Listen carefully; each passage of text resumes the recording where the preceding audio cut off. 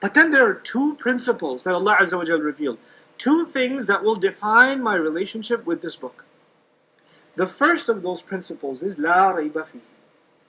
There's absolutely no room for any doubt that bothers you on the inside whatsoever in it.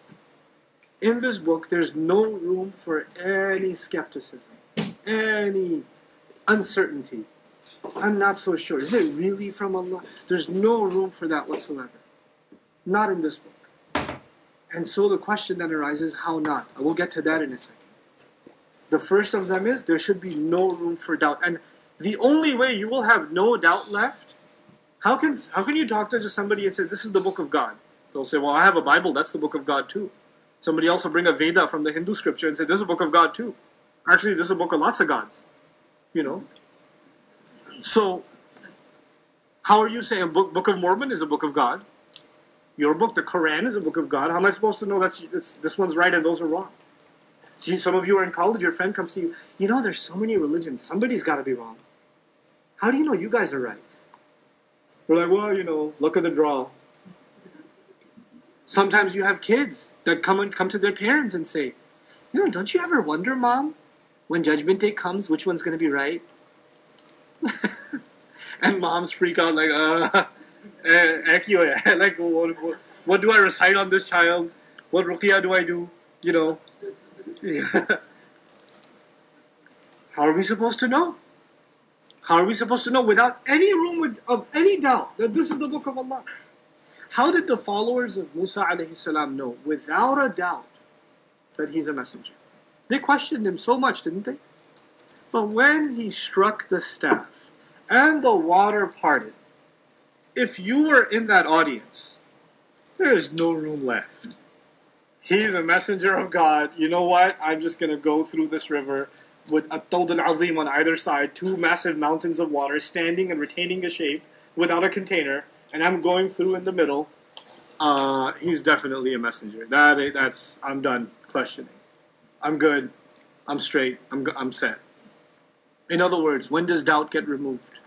When you see a miracle. Doubt is removed when you see a miracle. The people who followed Isa alayhi salam, who questioned Isa alayhi salam, when they see a clay bird turn into a real living bird by Allah's permission, the doubt is gone. When a staff turns into a snake, the doubt is gone. But the question is, this book, it's not parting any rivers.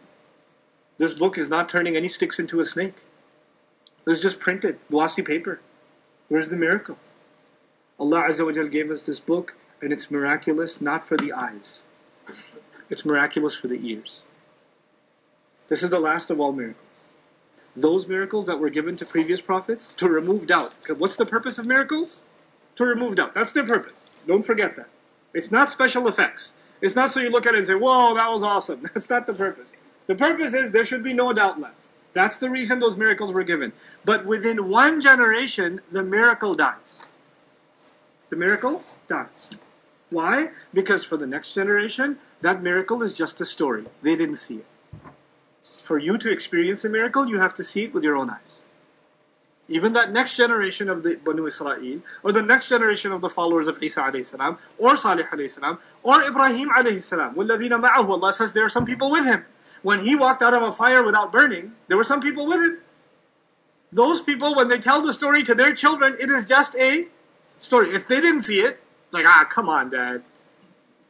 Really? Okay, fine. After all, this is Sunday school. I'll follow along. But really, I have my doubts. I have my questions. But this final Quran, this last revelation that Allah gave us a miracle inside it that is not for the eyes. It's for the ears. And it's not for every ear. There's a big difference now. Those miracles, even if you weren't follower of Musa, if you were just fishing in the river, and the water parted, and you looked at that man, you said, that man, he's got some connection with God, I don't know what's going on over here, you would see that as a miracle, yes or no? You would, immediately. But the Quran, anybody who reads it, are they going to see it as miraculous? No. You have people who read it, يَزِيدُهُمْ نُفُورًا, it increases them in even more hatred. They used to hate Islam before. After reading the Quran, they really hate Islam. They really hate Islam. There are people who are skeptical before. After reading a translation, they become even more skeptical, isn't it? So the question is, where's the miracle? The miracle, Allah decided for the last messenger, and this last message is no longer free. It's not just anybody just glances at it and they see a miracle. Nope. The only way you will find the miracle of this book is if you come looking for it, and you reflect inside this book, and you dig and ponder into this book, then it will become clear this can only be from God. If you give it a shallow look, it will give you nothing. If you decide to dive in deep, I had a friend in college who was born in a Muslim family, but they're not very religious family. They sent him to college. He decided to do a bachelor's in philosophy. What happens after a bachelor's in philosophy? Your iman has a janazah. Inna lillahi wa inna ilayhi raji'un. So he's completely gone off the deep end. He's an agnost. He's a skeptic. He doesn't believe in anything. He's not even sure if he exists. You know, he's one of those guys. He's out there floating in space. And then he was challenged to ponder on the Quran. Just ponder over the Quran. And so he did. He brought all of his philosophical questions, all of his, from every ism you can think of, he brought to the Quran. And he just studied it for a couple of years. He just studied the Quran, asking it questions, hoping he can find something that can finally, philosophy can crush this book. But he kept getting defeated by this book. And you know, people that study philosophy love to debate. So when they lose a debate, they get really ticked off. Their ego is hurt. So they want to come back and crush it the next time. So he keeps coming back with more criticisms, but he's not arguing with a person. Who's he arguing with? This book. He just debated with this book. He used to literally slam it shut sometimes because it shut him up.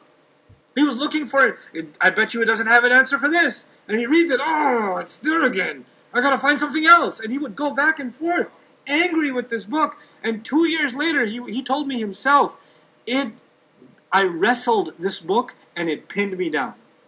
And I came to this deen. Yeah, I know. It pinned me down. This is la rayba fihi. But it doesn't give itself for free. He could have been a philosophy student, read a translation of the Quran and say, nothing here. And move on. But if you decide to ponder, why am I saying ponder? That's not something I came up with. That's something Allah's own claim. أَفَلَا يَتَدَبَّرُونَ الْقُرْآنَ وَلَوْ كَانَ مِنْ عِنْدِ غَيْرِ اللَّهِ لَوَجَدُوا فِيهِ اخْتِلَافًا كَثِيرًا. Don't they then reflect on the Quran? Because had it been from anyone other than Allah, they would have found a lot of contradictions in it. By the way, if you study the Quran in a shallow way, you will find contradictions. Allah says if they reflect, they will not find contradictions. Which means if they don't reflect, what will happen? They will find contradictions. They will make websites, blogs, videos dedicated to the contradictions. They will make lists of contradictions in the Quran because they don't do tadabbur. And if they were to do tadabbur, then they will become convinced that this can only be the word of Allah. The first part of my relationship with the Quran is there's no doubt in it. It's a miracle.